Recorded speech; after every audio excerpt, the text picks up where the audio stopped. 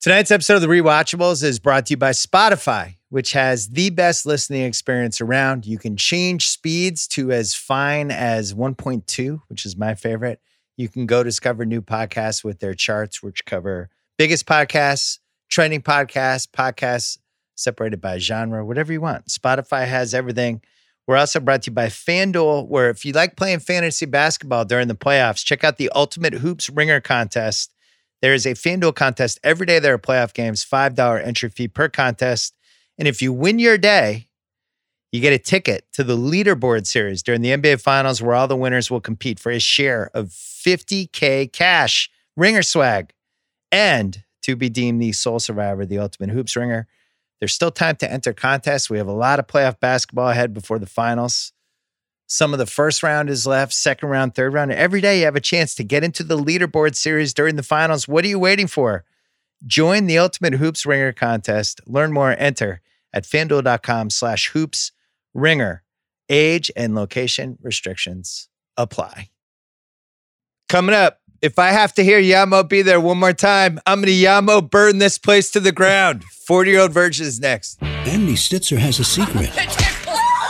You're a virgin! And now that it's out, We can help you out. he has no idea what he's in for. You gotta highlight your attributes. You just wax that whole Teen Wolf thing off. No! You look like a man-o'-lantern. This summer, if there's a first time for everything, I'm Trish. Andy. there's a first time for everyone. Do you have protection? I don't like guns. The 40-Year-Old Virgin, rated R, starts August 19th.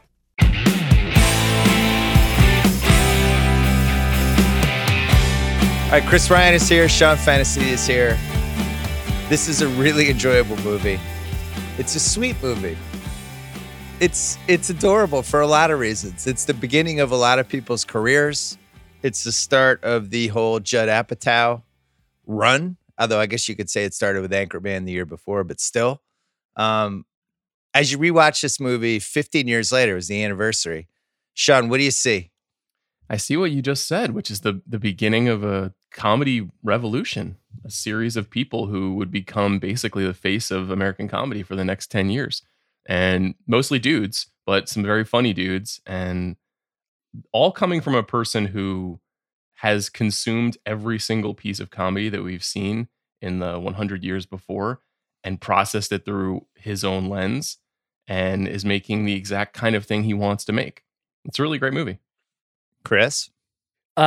Really the rise of like improv style comedy in big movies, which I think you sort of see in some things coming before it, like even Anchorman.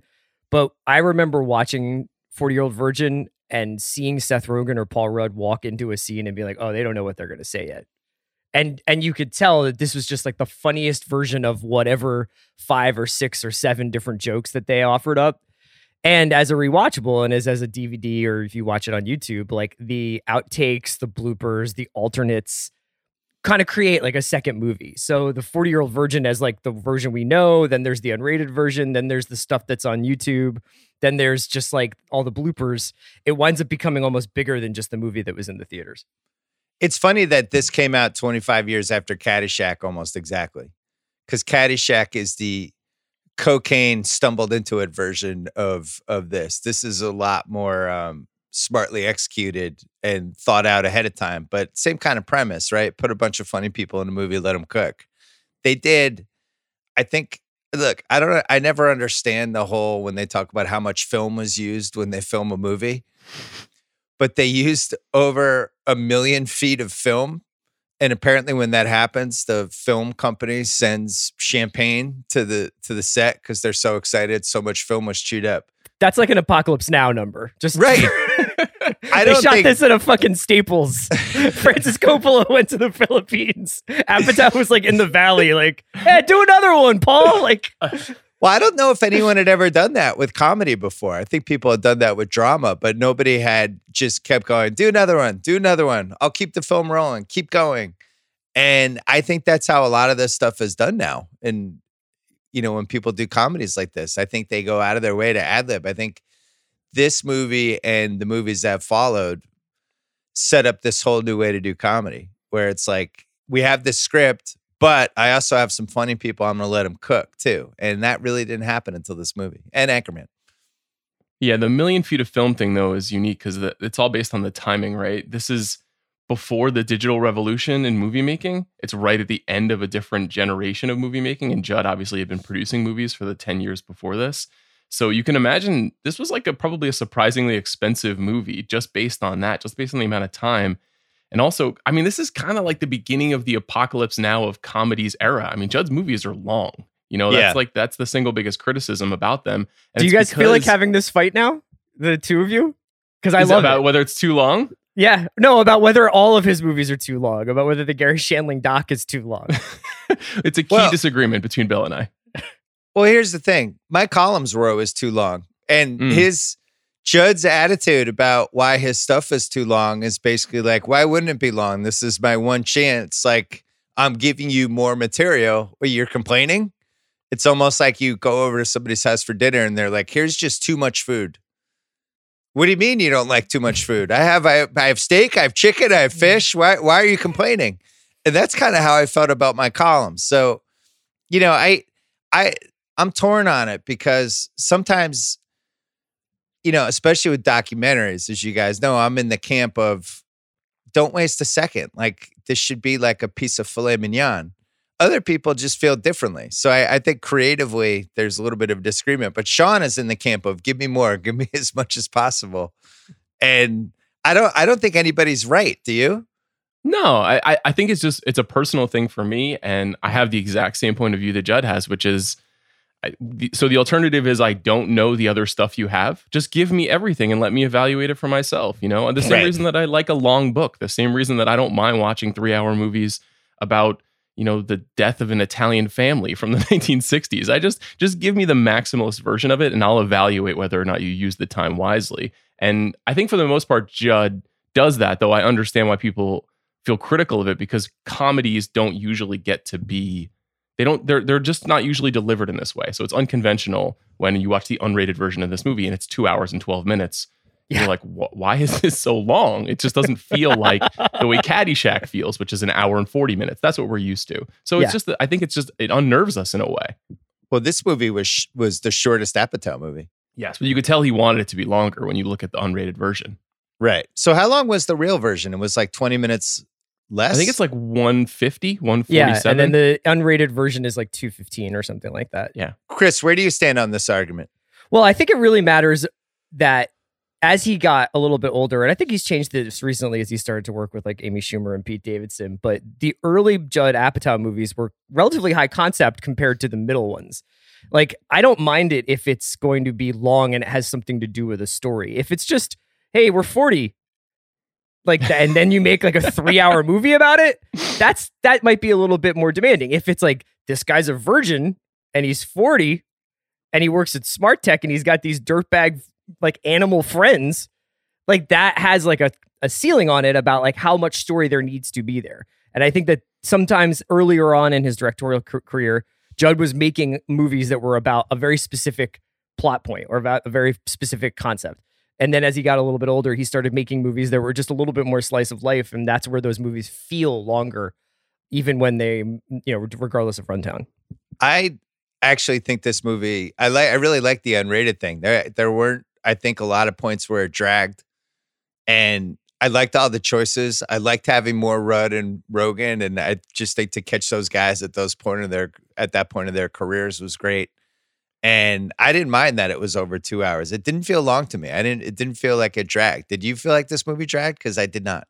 Not really. I think that part of it is because you know, it is a classic rewatchables in a lot of ways. This is probably one of the most rewatched movies of the last 15 years. And it's because it has the same way that Bad Boys has 5 great action set pieces and 2 great comedy scenes. This movie just has 5 or 6 really, really memorable scenes. And the movie, you're kind of waiting for the scene to come. You're waiting for the next scene to come. You're waiting for the next scene to come. And so there's no reason to, you don't think about turning it off because you're like, well, you know, I haven't gotten to this part. I haven't gotten to the club scene yet. I haven't gotten to Elizabeth Banks part yet. I haven't gotten to this part with Romany Malco yet. So because you're waiting for moments to happen, they don't feel like they drag as much. I think the movies that Chris was talking about, some of the later career stuff, which are more of these like Hal Ashby dramedies, they don't have these big comic set pieces in the middle of them as much, so you don't feel like you're experiencing the movie in the same way. This one is just, it's a highlight reel.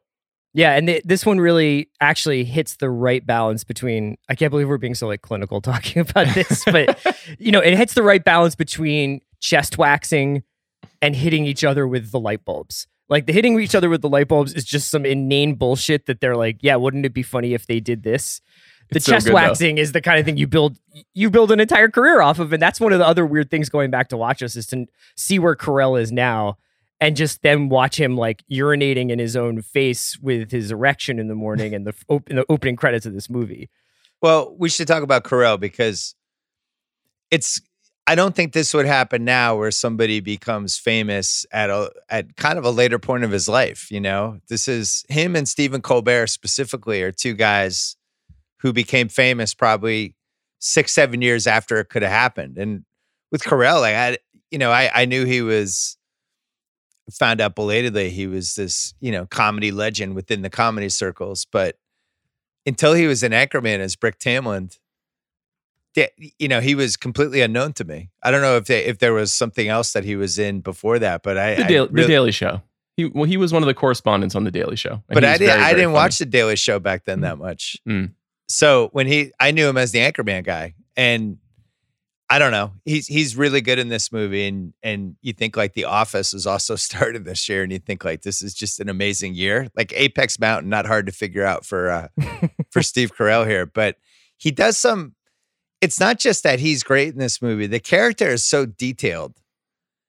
And I think for a comedy, especially like coming off Caddyshack last week, where it's just these broad strokes of like Ty Webb, he's kind of a dick. And this one, the amount of thought they put into like his room and the action figures he had and all of the subtle shit going on there, it was like, it's about as complex of a movie character as you're going to have. What does that character look like in 2020, do you guys think? He's called an incel, and he's on a message board. I did have that in my notes. I had that in unanswerable questions. Does this become an incel comedy if this is 2020? I don't know. It just seems less fun. I mean, I think it gets to be more sweet in this period of time, and it's got Steve Martin vibes. It's got that weird like, this is the outcast, this is the idiot, but he's somehow lovable vibes. And for some reason, that has become a really like third rail topic. Like to make these outsider movies, it's usually you wind up with Joker, right? but with this, there was still a kind of weird, and Carell just has this in almost all of his movies except for like Foxcatcher. He has like an inherent sweetness to him. Well, I think that Steve Martin, the jerk, is a good parallel to this because that was kind of the version of this for the late 70s. It was the late 70s movies, but for that generation where it's like, this guy's just a doofus, but it's completely conceivable that somebody would fall in love with him and you're rooting for him. Steve Carell's character in this movie is like a semi-doofus, but, it's also conceivable that he could get Catherine Keener.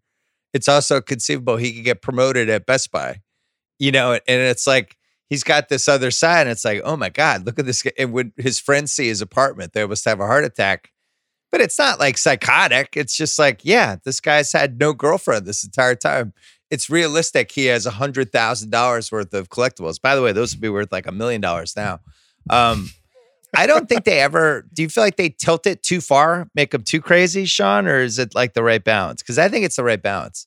No, and I think the Steve Martin call is a great one. The Steve Martin movie this reminded me of was The Lonely Guy, where, this is an inherently nice, decent, hardworking guy who had some bad luck with women early in his life, and it completely shattered him and traumatized him. And so he decided, like, I'm just going to ignore that part of the human impulse, and I'm going to lean into the stuff I like. And I say this as a person with like 9,000 Blu-rays behind me. Sometimes you just get a little hooked on collecting shit, and sometimes it's weird, and sometimes it can make you seem like an odd person. And I think that character is, like you said, it makes sense that he would be promoted. It makes sense that he would learn how to make friends later in life. It makes sense that he is like pals with his neighbors and they watch Survivor together. Like he's a functionally good guy who is just missing one little strand of life. Yeah, Apatow's essentially made the same movie like 5-7 times, which is essentially about someone who is in a state of suspended late childhood, you know, whether it's that they just really like living with their male friends and trying to found a Mr. Skin ripoff site, or you know, it's Amy Schumer getting fucked up every night and not wanting to get her life together, or Pete Davidson getting fucked up every night and not wanting to pull his life together. It's just about like the transformation into becoming an actual adult.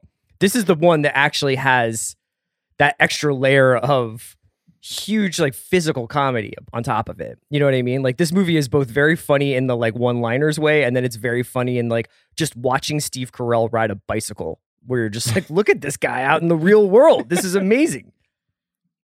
Well, you know, Sean mentioned The Lonely Guy. That's a good call. And, you know, Apatow grows up. Those are the comedies he's probably watching when he's a kid.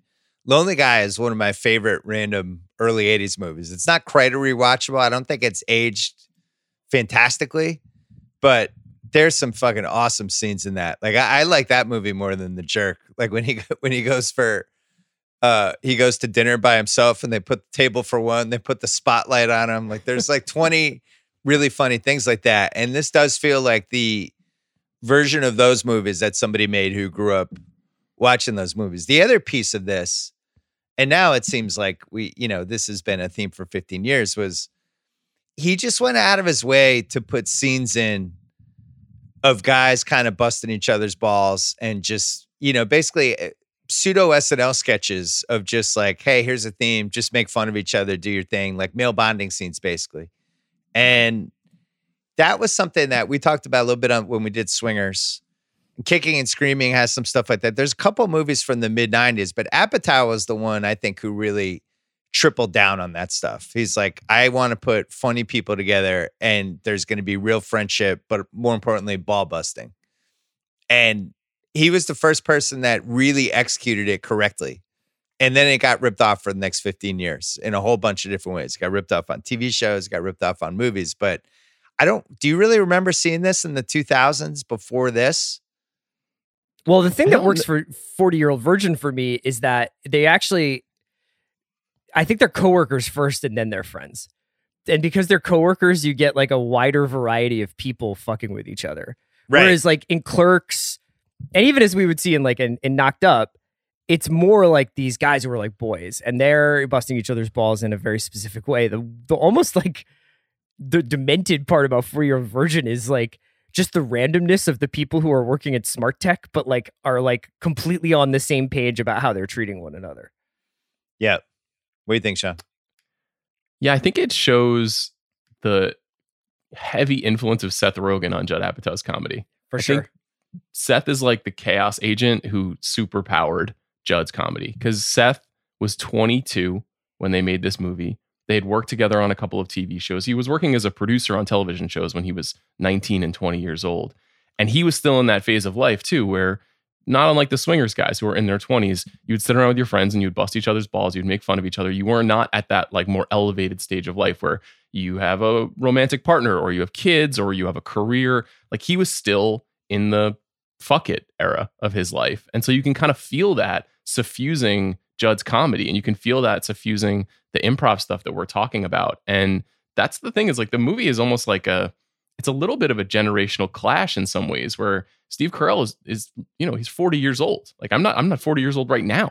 And he's lived a lot of life.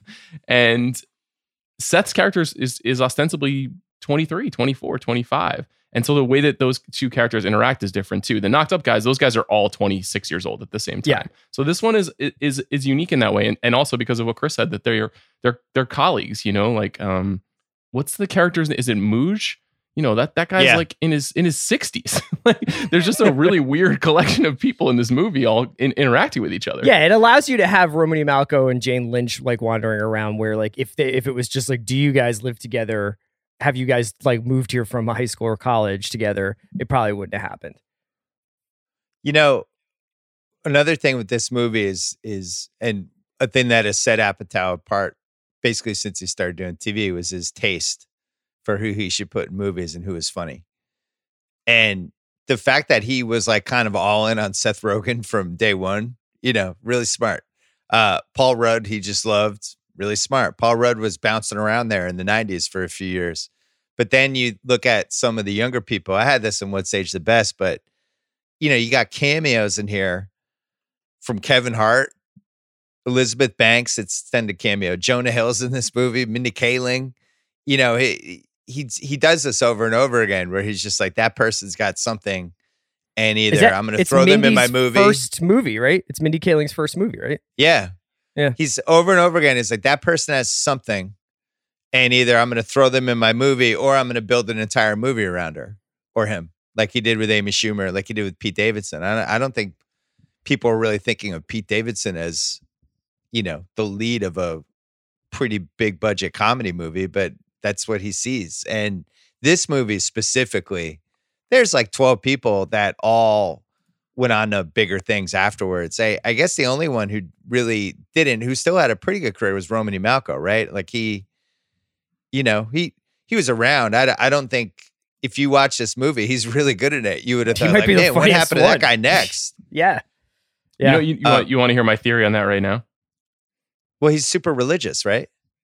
I'm not sure why specifically it didn't happen on his part, but this is the first time I can ever remember a real-time market correction in a movie where the person who is being corrected shares a scene with the person who corrected them. And it's when Hart and Malco go face to face. And you can see happening in the moment. Romany Malco it kind of owns the movie up until this point. Yes. And he gets most of the best lines. He was the person who, when I came out of the theater, I was like, who is that? And Kevin Hart has his career. I mean, Kevin Hart is the single biggest comedy movie star of the last 10 years. And their styles are not that different. Yeah. Well, I read there was some 15th anniversary pieces that were out. One of them was about Romany Malco, talking about how it changed his life.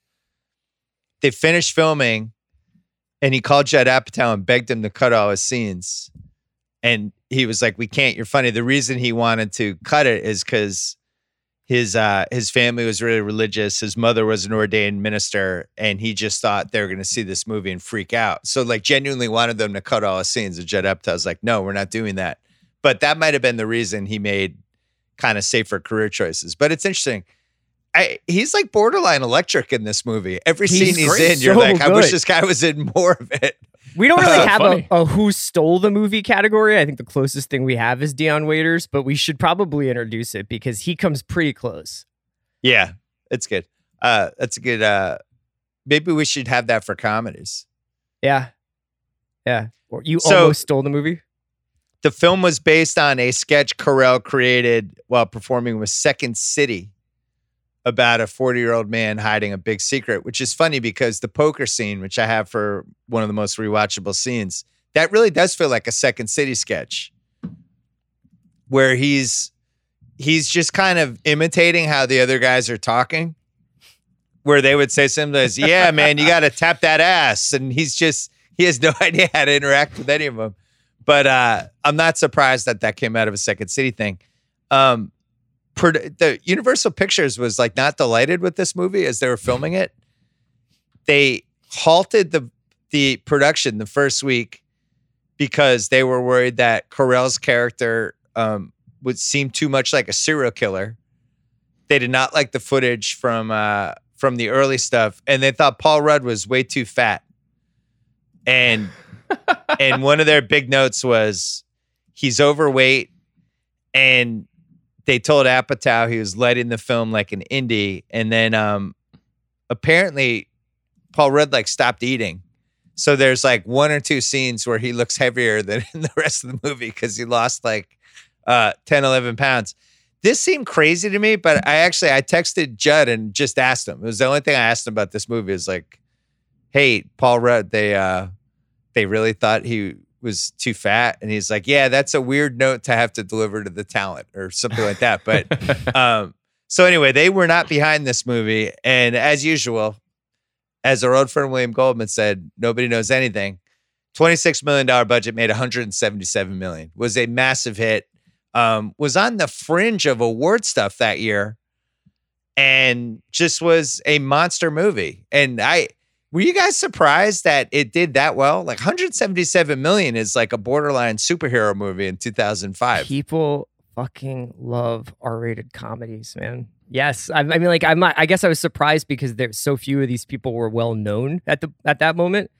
So it's like a huge star making mechanism, but like I just feel like one thing I've learned throughout my life is just people love dick jokes, and people love sexually charged comedy and like busting people's balls, and like it's every time it happens they're like, where did the Hangover come from? How are we doing this? And it's like, because this is how people actually talk. This is how people like the jokes that they actually make.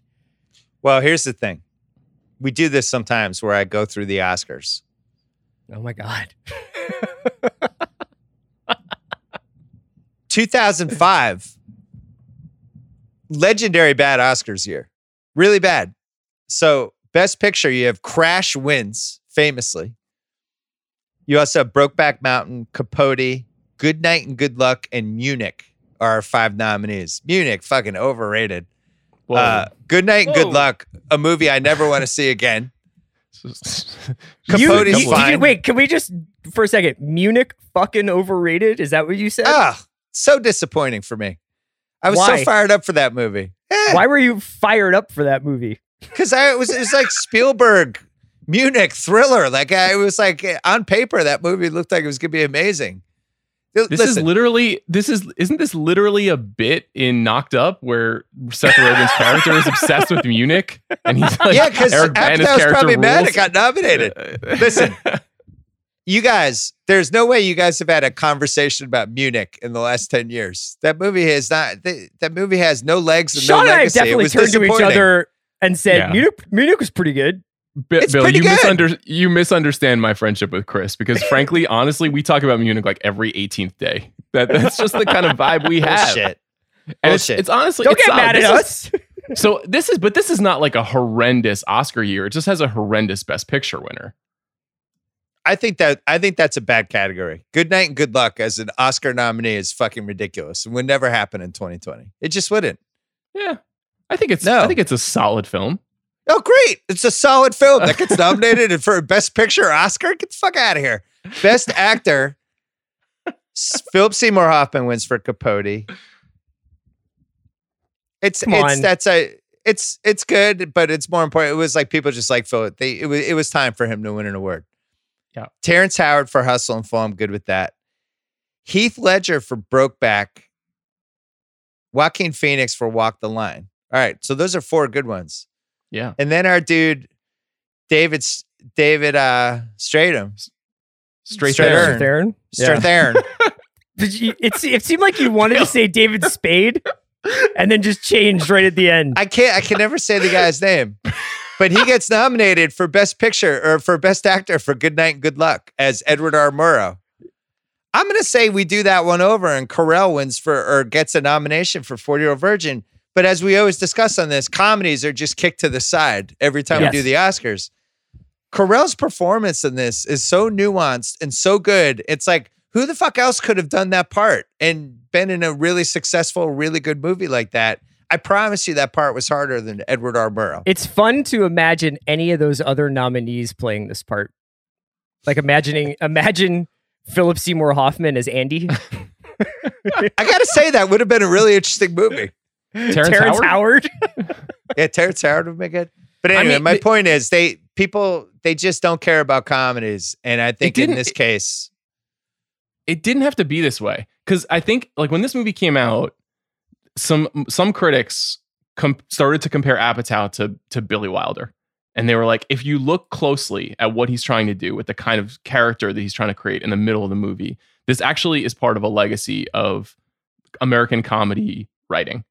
And there have been times, A Fish Called Wanda, for example, was a comedy that was acknowledged by the Oscars. And there have been times when this has happened. And there have been other times when obviously the funniest movie of the year is just not as acknowledged as it should be. We talked about There's Something About Mary a few times and how that's a movie that like the whole country seemed to agree was really great and then was ignored at Oscar time. And it does happen from time to time. This one, I don't know. I'm not sure if I feel, to me, it was more weird that Knocked Up was not more aggressively acknowledged because it felt like that movie took over the world. That was an even bigger success than the 40-Year-Old Virgin. Our guy, Roger Ebert, is on a hot streak after 3.5 stars for Pump Up the Volume. He's back in my good graces. 3.5 stars for this movie.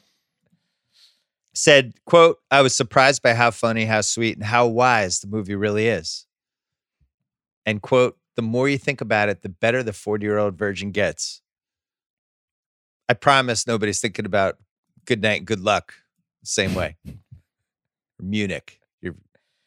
We should the three of us should just watch Munich on Zoom together and see how many times we get bored over the course of 2 hours. Because the over-under is like 8.5 of just like us zoning out, like, oh man. It's like, would you rather watch Munich or Raptors Nets game? Raptors Nets game 4. We're going to take a break and then do the categories. Hey, don't you think some once in a blue moon moment should happen more than once in a blue moon? That's why Blue Moon is on a mission to celebrate and inspire more of those moments with the new Blue Moon Light Sky. You can enjoy the same citrus flavor you expect from Blue Moon with a fraction of the calories and less than 4 grams of carbs. Light, refreshing, perfect for summertime sipping. All I know about Blue Moon is this. Whenever I have it in the fridge, somebody's over, maybe nowadays even for a little distance drink, and be like, hey, you want a beer? And you mention some of the beers you have in the fridge. If you mention Blue Moon, guess what happens? They'll say, I'll have a Blue Moon. That's just what goes on with Blue Moon. It's crafted with one-of-a-kind appearance and taste, unfiltered, creamy texture, subtly sweet, brewed with Valencia orange for a bright, refreshing twist of citrus. I would suggest garnishing it with a signature orange wheel to accentuate the citrus. Great for summertime occasions. We still have some summer left here. You could pair it with seasonal favorites like street tacos, chicken skewers, summer salads, whatever you want. Once in a blue moon should happen more than once in a blue moon, like the rewatchables, which we started doing twice a week. It shouldn't be once in a blue moon once a week. Whenever you reach for a blue moon, be reminded of the extraordinary. The next time you're out with friends or just enjoying a night in, reach for a blue moon. It's the beer you can enjoy every day. You can have Blue Moon delivered by going to get.bluemoonbeer.com and finding delivery options near you. Blue Moon, reach for the moon. Celebrate responsibly. Blue Moon Brewing Company, Golden, Colorado, Ale. Back to the pod. All right, most rewatchable scene. The opening Best Buy scene does a lot of good stuff. That has Seth Rogen, his story about seeing a woman fuck a horse. We went to Tijuana, Mexico, you know, and we thought it'd be fun, you know, to go to this show. Everyone's, you got to check out one of these shows. And, you know, it's a woman fucking a horse. We get there, and, you know, we think it's going to be awesome, and it is not as cool as it sounds like it would be, man. It's kind of gross. Yeah. You think a woman fucking a horse, and you get there, and it's a woman fucking a horse. Yeah. It was really giving it to her. And you know what? To be honest, I felt bad for her. We all just felt bad for her. Yeah. Kind of felt bad for the horse. Wow, that's something. So what did you get up to? And then Paul Rudd coming in and just accosting Jane Lynch with the Michael McDonald stuff, which when I watched this movie with my son, who got bored about 40 minutes in, but he loved the Yamo Be There thing and then watched that on YouTube over and over again. Hey, Paula. Yeah. I got to tell you something. I'm really excited about it. For the first time today, I woke up, I came to the store, and I feel confident to say to you that if you don't take this Michael McDonald DVD that you've been playing for 2 years straight off, I'm going to kill everyone in the store and put a bullet in my brain. David, what do you suggest we play? I don't care. Anything. I would rather watch Beautician and the Beast. I would rather listen to Fran Drescher for 8 hours than have to listen to Michael McDonald. Nothing against him, but if I hear Yamo Be There one more time, I'm going to Yamo burn this place to the ground. You're such a smart ass. Get back on the floor. Was your son like, Dad, can we just watch Munich, please? My son was like, my son, I don't know why this didn't click with him. Yeah, how is that possible? I don't know why it didn't go. If I have to hear Yamo Be There one more time, just fucking kills me. And Michael McDonald's overall presence in this movie and the concept of just the same DVD being played over and over again at Best Buy. It's very real. It's very, if stuff. you've worked retail, you know that Great there's a stuff. couple of things that happen like that drive you out of your mind. The poker game, which as I said earlier, feels like an SNL sketch. And when he's talking about breasts, it is like, it feels like a bag of sand when you're touching it. Just everything he does in that scene. That's my personal favorite scene out of all these scenes. You know, when you grab a woman's breast and it's and you feel it, and it feels like a bag of sand when you're touching it. Bag of sand? You know what I mean. Why don't we just play? Why don't you just deal the cards? What are you talking about? Have you ever felt a breast before, man? You got the Leslie Mann scene is just bonkers. She's so good. It's that scene is crazy. That's the only scene that's actually like unrealistically unhinged, but in a good way, where they're just like, let's have like one super crazy scene that's completely unrealistic. The body waxing scene. No, you're doing the nipple. Oh, not the nipple. Come Not on. the nipple. Not the nipple. Not please. the nipple. Please, Cal, hold my hand. You kidding me, man? Hold my goddamn hand, man. Do it. Just hold. Okay, here we go. Ooh, ooh, ooh, no. Yep. 1, 2, 3. No, nipple fuck. Oh, Mika, you should burn in hell. Iconic. Was like the Baby Ruth scene in Caddyshack coming out of the movie and in the theater too. Like just really funny, really memorable, really different, and probably the most discussed, I think. By the way, that scene was done for real, obviously. Yeah. They put 5 cameras in there, and apparently the problem was that was an actress as the waxer, not an actual waxer.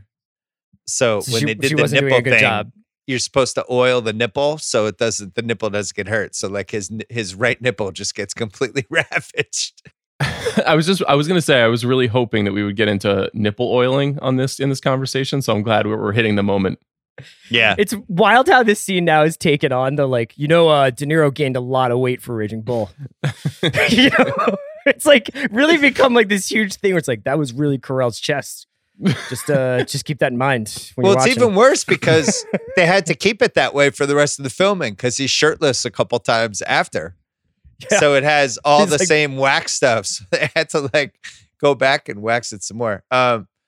Couple more rewatchable scenes when Paul Rudd brings the porn over. Yeah. Hey man, got a big box of porn for you.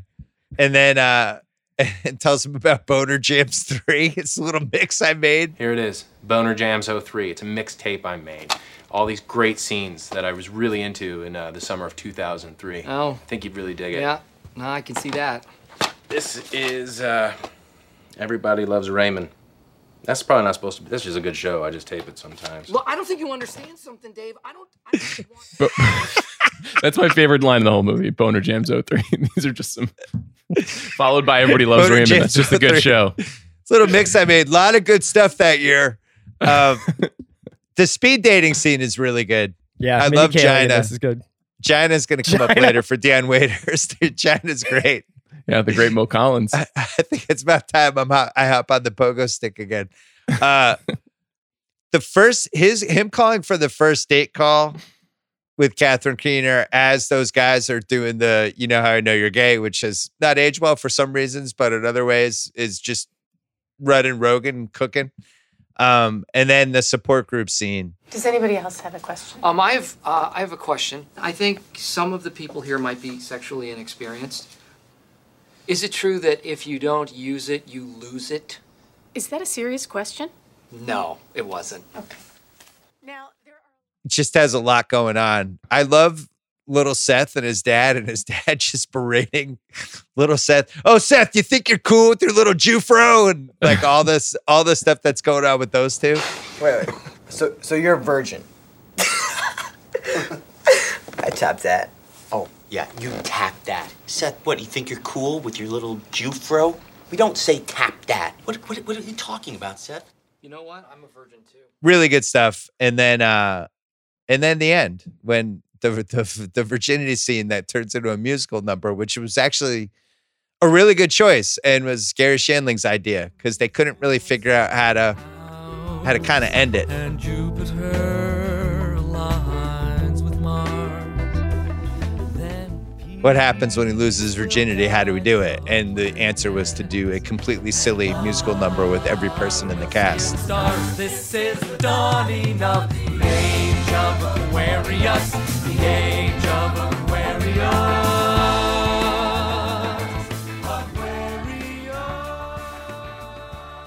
And that's what I got. Anything else for you guys?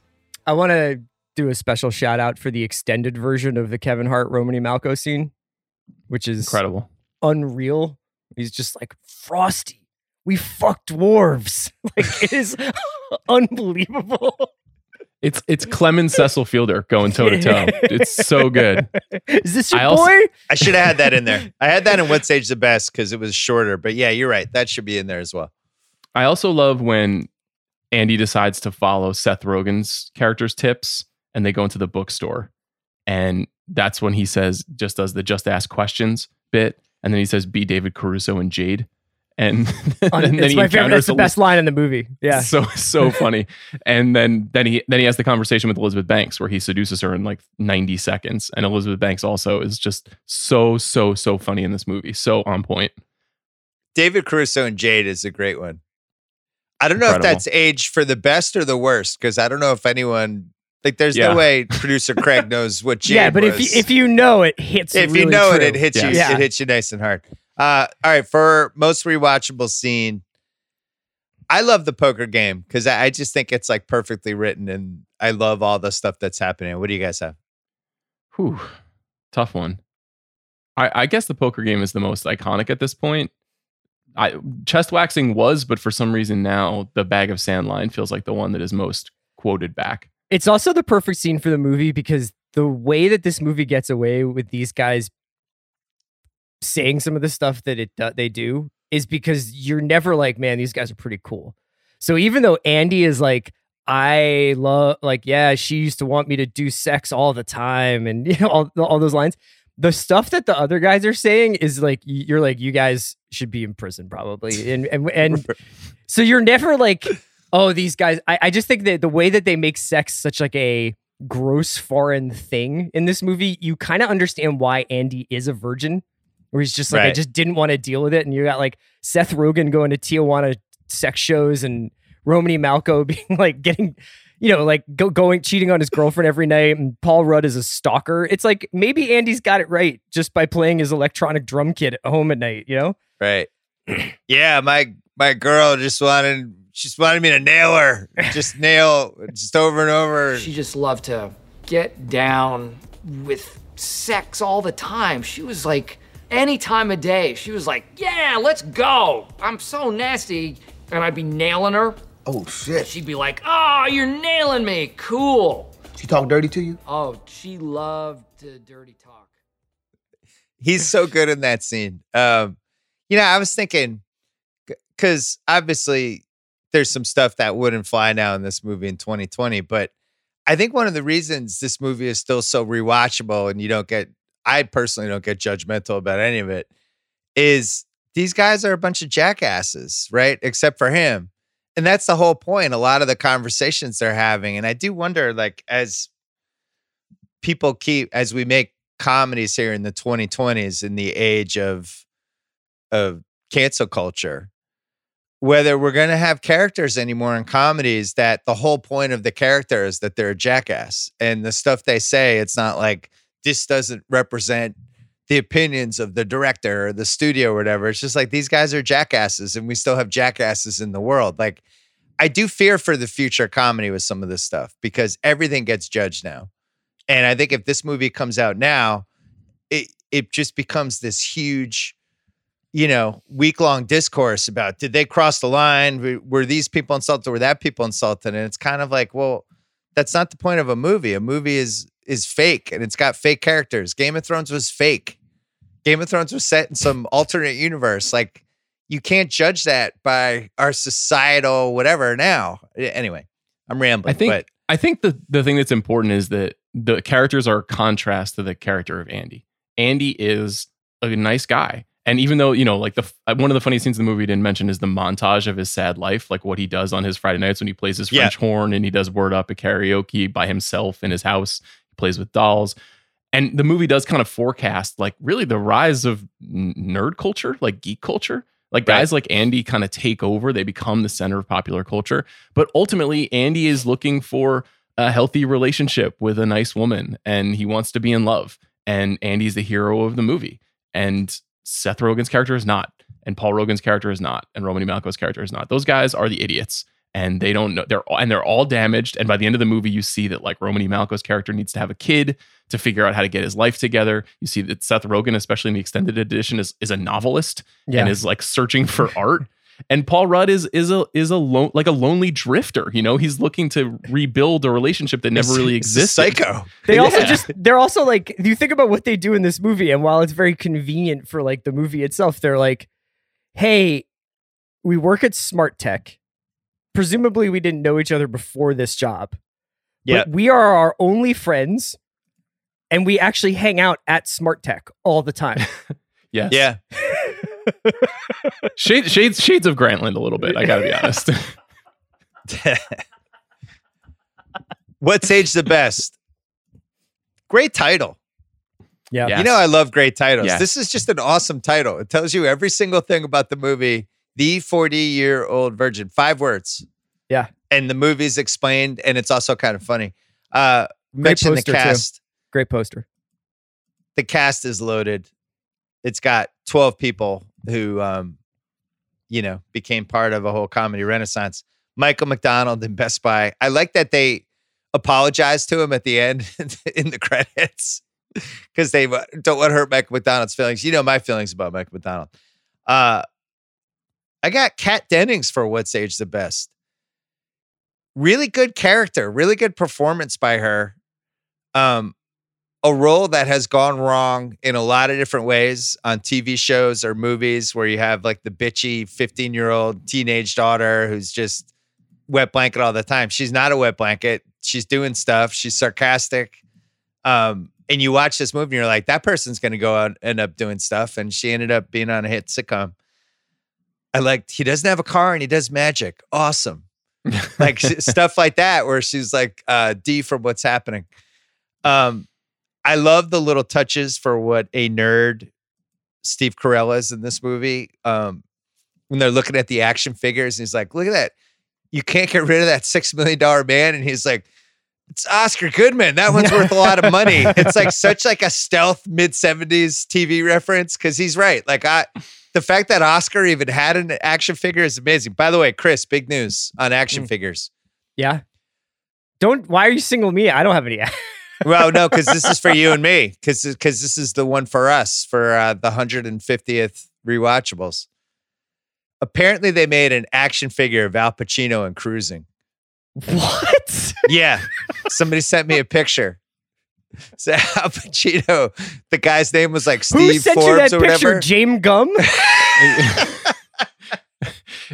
Do not give that person your address, Bill, because if you do, they will come to your house and kill you with that action figure. I just wanted to send you this action figure. Somebody hit me up on Instagram and said, I'm doing a William Friedkin deep dive of all his movies now.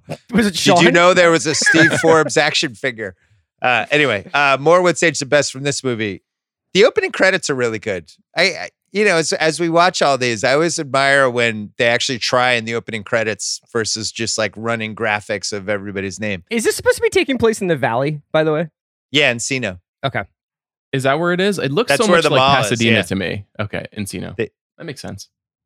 Smoking pot out of an apple is just I always admire that as somebody who had a whole MacGyver stage with marijuana. To see somebody successfully pull out the apple also seems like they really did that. Rogen seems super stoned in that scene.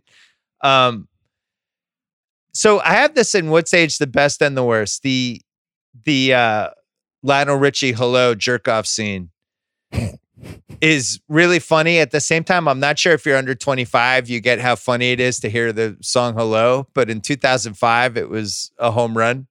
But so I'm going to put that in both categories. And then the condom scene when he goes through 10 condoms in about a minute, and then the daughter walks in with the boyfriend, and then everybody gets mad at each other, and the boyfriend stays, and he's like, "Dude, teach me," thinking that Steve Carell is like some stud. That really made me laugh. Any other What's Age the Best for you guys?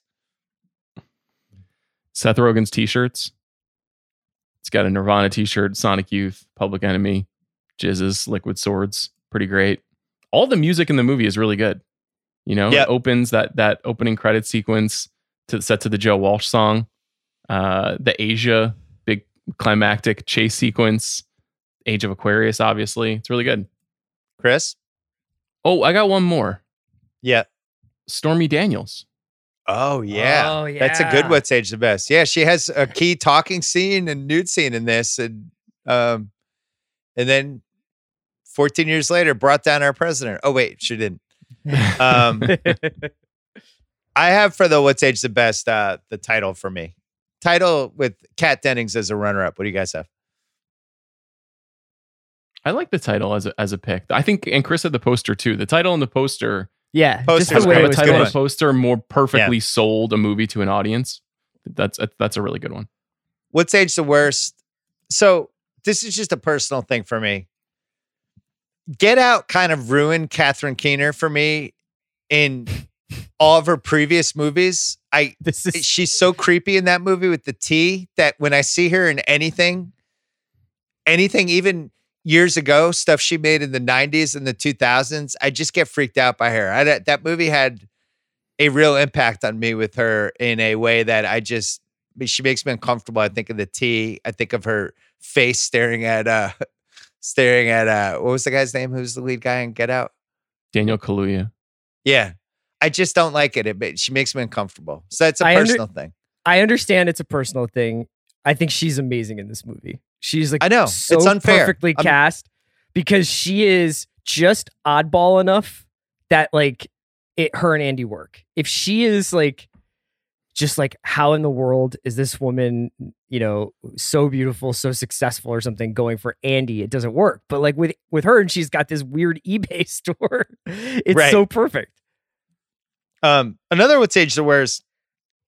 There was, for when this movie came out, the concept of an eBay store and a trend of people selling collectibles, it did feel relatively new. I mean, eBay basically started, I remember writing a column for my old website about it in 2000 and being like, holy shit, I can go find, a vintage Patriots jersey in this place. This is amazing. And for anybody who was at least a little nerdy with that stuff, myself included, baseball cards, basketball cards, uncut sheets, that was the stuff I used to look for. But it was this whole universe, and it still felt really fresh in 2005 when they did this. Now it's like, we've had 20 years of nerd collector culture. There's just so much dead tech in the movie that feels weird to look at. Like coming over with a big box of porn tapes. I had that buying a VCR, eBay. Or I'm going to tell Paula that you're all stealing the recordable CDs. Yeah. There's all these jokes that are about all of this stuff that we just don't use anymore, that it makes it really, it's really like a full period piece now. And even that whole thing between Carell and Keener, where he's just like, yeah, you're just like, this is only going to be good for you for 6 months. The VHS DVD dual player. Yeah. Yeah. Well, and then porn collections on VHS is Age the Worst. And VHS tapes and everything VHS related. You can't even buy a VHS player now. If you go online to go buy one, it's all stuff that you have to go like on eBay, basically. And then, there's a running, I know you're gay theme that would probably not play well in 2020. I still think it's essential to those characters and just the way they interact, but whatever. Any other What's Age the Worst for you guys? There's just one interesting thing about that scene, which obviously, like, the idea of the gay panic joke has not aged well, and you don't see that. You're not going to see that, I don't think, in the American comedies nearly as much as you did 15 or 30 years ago. But that scene was supposed to be about Paul Rudd's character describing various ways he was going to kill himself, and they were doing a riff back and forth with each other. And during their improv session between Rogen and Rudd, they basically pivoted into this bit that they were doing. There's like a commentary on the DVD about how they got to this moment, and it wasn't in the script. And then they just started improvising all of this stuff. And that scene very well could have just not been in the movie. It could have just been him saying like, I'm going to put my head in an oven. And then Seth Rogen saying, can you even put your head in the oven? So it's interesting that like this became, an important scene in the movie, a very well-known scene in the movie, and it wasn't meant to be there, which goes back to everything we were saying about the kind of set that Apatow was creating at that time. Yeah, and even like the Rudd character's kind of obsession with Amy or Mindy Kaling or whatever. It's that moment in the datathon where she's just like, we've been broken up for 2 years. I've changed my email. Yeah, he's a fucking stalker. He's a dirtbag. Yeah. Casting what ifs. So I couldn't really find any other than Apatow had Jason Segel in this film, and he was going to play one of the guys. And Universal, for whatever reason, refused to allow him to cast Jason Segel. So he was going to be, I guess, just one more of the buddies. He was going to be in there with Paul Rudd and Seth Rogen, and Universal nixed it. And Jason Segel, actually, I think when I did the podcast with him, I think we talked about this. How he was, really bummed out. He was supposed to be in that movie and stuff like that. So, best that guy, aka the Joey Pants Award. To me, it's one guy. It's Mooch. Mooch's stats are surprisingly really good in this movie. And for people listening who don't totally know the characters, he's the older Indian guy in this movie, but he's bringing the heat. His real name is Jerry Bednob. But I mean, he's just Mooch. If you saw him on a Law and Order episode, you'd be like, Mooch, there he is. So I think definition of that guy. Vincent Hanna, give me all you got, overacting award. So I know it's in the script, but Elizabeth Banks does dial it up. Your friend is so shiny. This guy knows exactly what I like.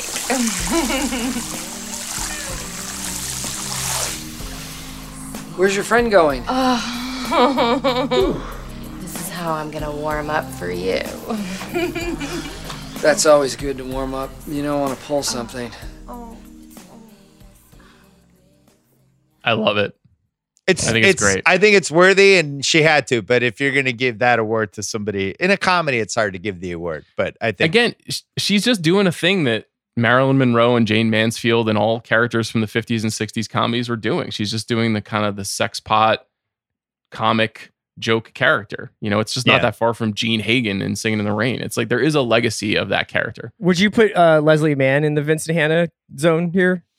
You could, but I think it's a comedy, and both of those performances are exactly what. Yeah, it's hard to give Vincent Hanna to comedies because if you're doing that, you're doing it right. Yeah, you're just dialing up. Deanne Waiters, Mooch, Leslie Mann, Gina.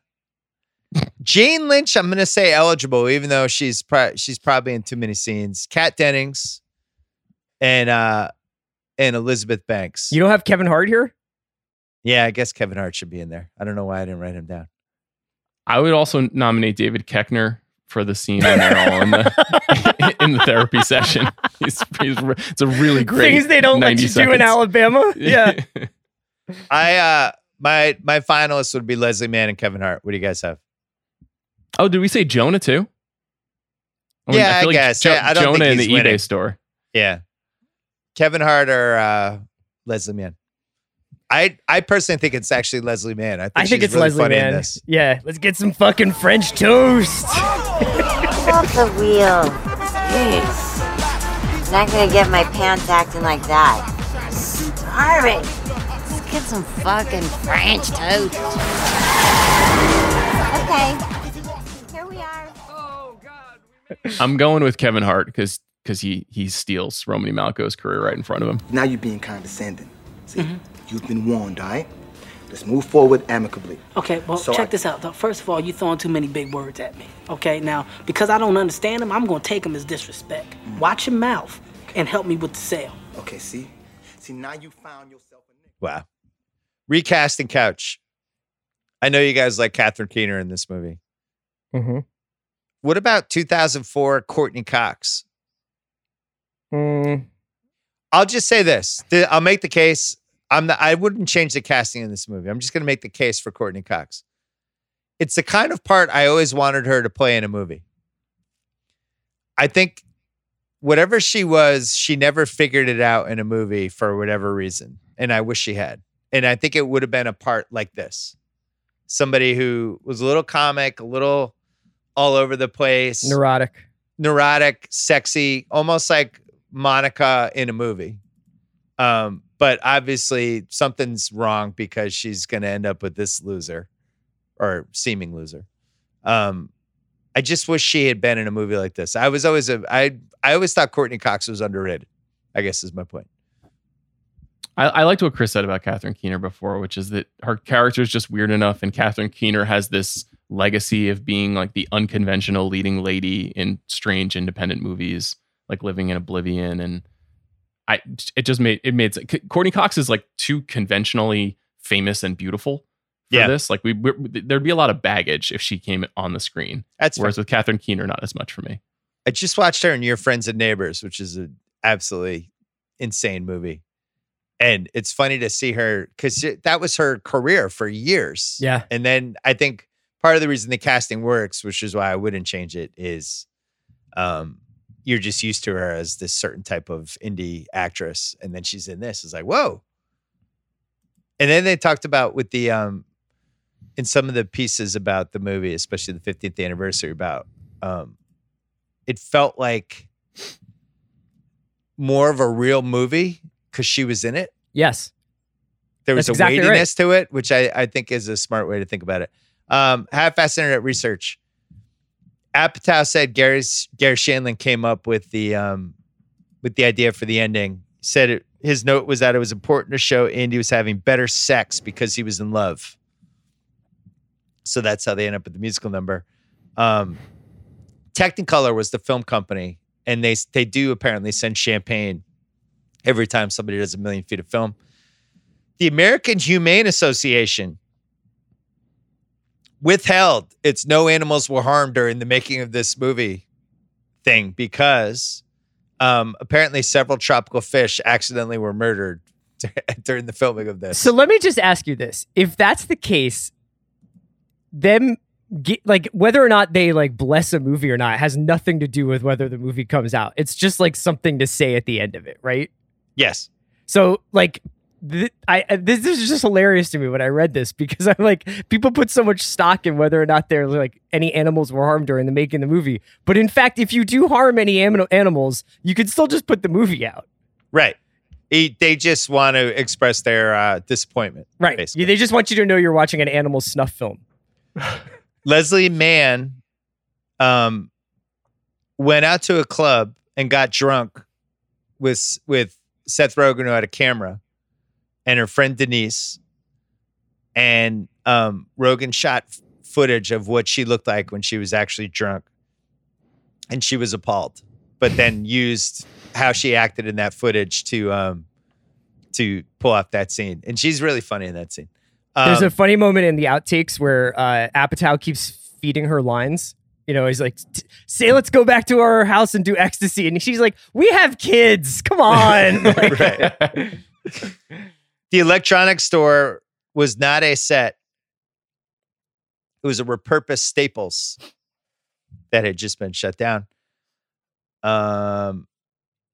This movie had a big effect on The Office because the first season of the US version of The Office, the Steve Carell character, they felt like it was a little too nasty and menacing. And when they saw this movie and they saw like him being a buffoon and doing some of the stuff that he was doing, they realized that they had to incorporate more of that in The Office. So that was cool. That's all I got for that. Apex Mountain, Steve Carell, definitely. Because this movie comes out, becomes a smash hit, and he's got The Office. I don't think it's got to be the pinnacle of anyone's comedy career. Apatow, I'm going to say no. No. Yeah, I don't know what it is, but we can litigate that at a later date. But I mean, you could argue knocked up. Yeah. It could probably be the number one thing. Catherine Keener,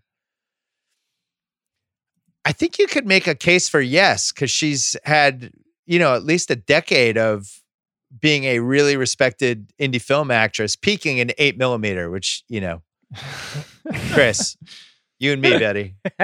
You and me. One for us, 8mm. But then she's in a smash hit. I think this is as good as it gets. She was in Capote this year too, so I think it's a good call. Oh, good one. She plays Harper Lee. Virgins, Apex Mountain. Some would go Virgin Mary here. Last American Virgin. Oh, that movie's fucking great. When are we doing that one, Chris? 40th anniversary? Should we do Virgin Week? Where we do Last Temptation of Christ? We should do Virgin Week. Yeah, Last Temptation, maybe a Midnight Clear, just like a bunch. I want to do Last American Virgin just so Craig has to watch it with Liz, because I think Liz would actually probably move out later that night. Movie ends with James Ingram. I gave my best, but I guess my best wasn't good enough. Tears are streaming down his face because he had his heart broken. $6 million man action figures, definitely Apex Mountain. Paul Rudd, no. No, but I feel like we haven't given him enough credit for being absolutely incredible in this movie. He's really funny as Brian Fantana in Anchorman, and that's when everyone realized he was going to be a great comic actor. But he, at times, carries this movie and his like meltdown, his slow evolution of like completely losing his shit in smart tech and like taking his clothes off and filming himself and showing his ass. Like we forgot all that stuff. He's so. I really want to highlight how much I love him in this movie. His bit at the poker table when he's like we were like two souls meeting. You know, sometimes Amy and I would make love. It was almost like we weren't two people, but we were two spirits or something. Our souls were connected in this way. I can't describe it. Time stood still. It was like we were sharing the same heart. Stop, man. Why do you always come and kill the vibe with those things? And then when Andy starts talking, the look he gives Andy is just amazing. I think you could make the case this was Apex Mountain for him. I think Ant-Man. Yeah. Ant-Man. What year was Ant-Man? Like 4 or 5 years ago. 15, maybe 14. Ant-Man is great. And it was a huge hit. Fuck it. What? Comic book movies. So mad. What are you mad about? I just don't like comic book movies. This guy hates Munich and he hates Ant-Man movies. I didn't hate Munich. I thought it was great. It you know, I think it's nice to nap during a movie. Romany Malco. Yeah. Has to be. Tech stores like Best Buy, those kind of stores. Is this the Apex Mountain for that era of those kind of stores? Yeah, that was one of my unanswerable questions. I in addition to the fact that like these stores are not as important to our lives as they used to be, Smart Tech was really, really badly run. Oh my God. Yeah. But that was almost all these stores, right? Like in Boston, we had Tweeter and Tweeter was fucking terrible. And then eventually all went out of business. But Circuit City, those were terrible. They were always run by jackasses, which way also, it's so funny these guys in this movie are jackasses because that was my experience with every one of these stores ever. And Vince Vaughn's character owns one of these in Old School as well. This is basically his job. Why is this a recurring theme in comedies in the 2000s? Because all of us had the experience. And they all lived in the valley and would just be like, man, this must be like such a weird place to work. All of us have had the experience of just going into one of these stores and be like, hey, man, I need a 50-inch TV or whatever. And then some jackass comes over and is like, hey, man, can I? And you're just like, get away from me. You're offering me no guidance at all. You're annoying me. I almost want to leave because you're so annoying. Another Apex Mountain. Asia, the ironic version. This wasn't Asia's Apex Mountain because they won, I think, 4 or 5 Grammys one year. But this was when they moved into Ironic Asia, which was 20 years later, where it's like heat of the moment. It's a good song, but you're also like 20% mocking it as you're listening to it. And I think they do a nice job at that. That's a good I'm call. I'm pretty psyched for my ironic phase. You know, when people are ironically appreciating what I'm able to accomplish. That's that. Hopefully, I live that long. We're in it. So I hate to tell you, we're in it. Oh no, no. I gotta say, next category is picking nits. I didn't really have any. This movie really ties up all the stuff that, you know, that we would potentially be like, what the fuck? I mean, you could pick nits about why is this guy a virgin, but I think they did research on that when they were making the movie, and they, you know, the theme they got over and over again was what they hit in this movie, where, you know, there were people out there that they had bad experiences, a couple things didn't go well, and they just kind of gave up. And they just assumed it was going to happen, and they just built like their own little solo life, and that was it. So if you're going to pick a nit of, nobody's going to be a 40-year-old virgin who's like a handsome guy who has a decent job, like their research said that, you know, it was conceivable. I don't know. Do you guys have any nitpicks here? It's hard to have a nitpick in this movie. I mean, it fully and it's a creates its comedy. own reality. Yeah. Yeah. So we're skipping that. Could this be remade as a 10-episode Netflix show? Like, I actually think that's how it would have played out in 2020 for this movie. I don't think it's a movie. I would think- watch the Smart Tech show.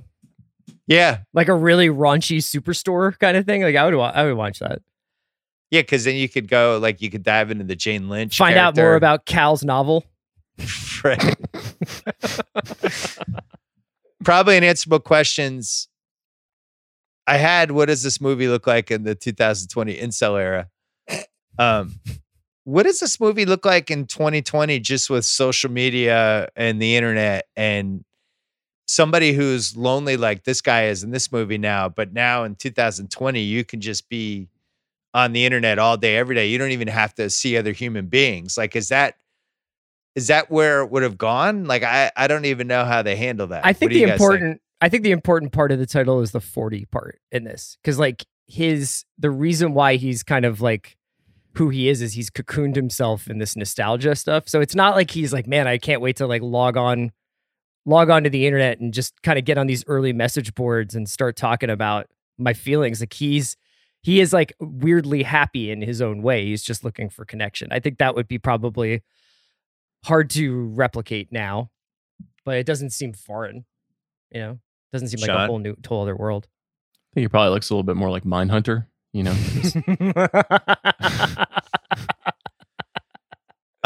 My only other unanswerable question is I just feel like he's got more Star Wars stuff in that apartment.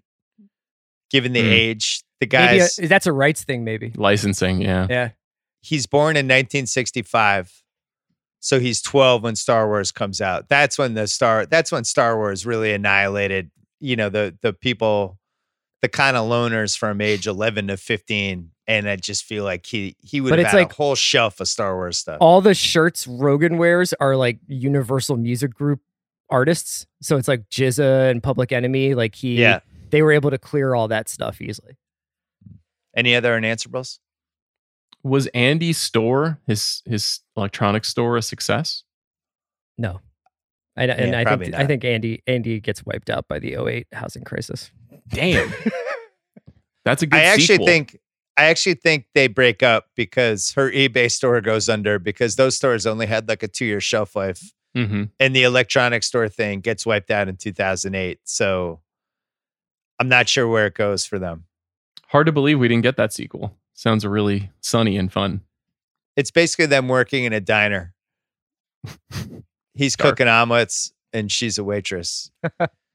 Who won the movie? Carell. Apatow. Make the case. Even though he was considered a very widely respected comedy writer and producer before this, he was not considered a comedy auteur. And this kicks off, honestly, 10 years of him at the center of American movie comedy. And he knights several stars from this moment on. And he also has credibility, he has respectability. He was taken seriously by fans and critics in a way that a lot of comic directors are not.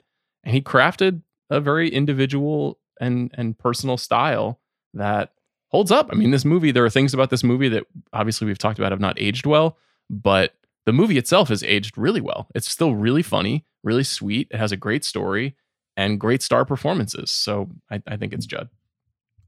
I agree with Sean because I should have set this up at the top, but Apatow is this really talented guy. I think he was a high lottery pick, but it hadn't happened for him in a big way like this yet. You know, he basically took over the Sanders Show by the end of it, which was my favorite show of the 90s.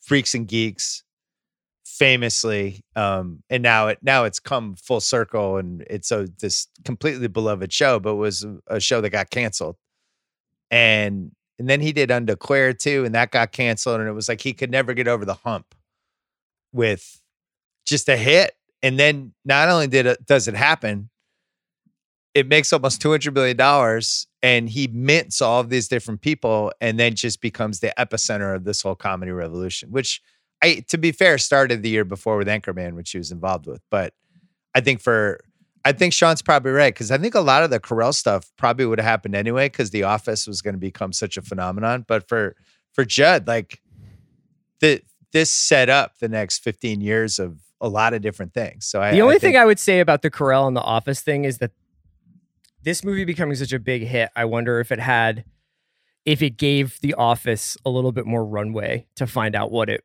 wanted to be. Because if you remember the early Office, like Carell's character, the Michael Scott character, is a little bit more, it's a little harder to get into him in that early season. But like the fact that he's basically a movie star doing TV, it's like he's going backwards. He's like he's already a blockbuster star, and he goes almost back to television, like the reverse Caruso, and is then like, oh my God, I can't believe we get to watch Steve Carell every week on The Office, even though he had been on Daily Show and everything. So I think that just sets him up for the next 10 years of what we get. 10, 15 years. Before we go, I thought Chris could tell a long story about losing his virginity. So go, Chris. No, absolutely not. So it was at a screening of Munich. And Eric Bana was just incredibly tender. No, oh, man. I'm not going to do that. We can't keep bringing up Munich. I'm going to fall asleep. Before we go, producer Craig, we finally did one that you like. Congratulations. Thank you. It happened for you. Let's keep them rolling. Who do you have for who won the movie?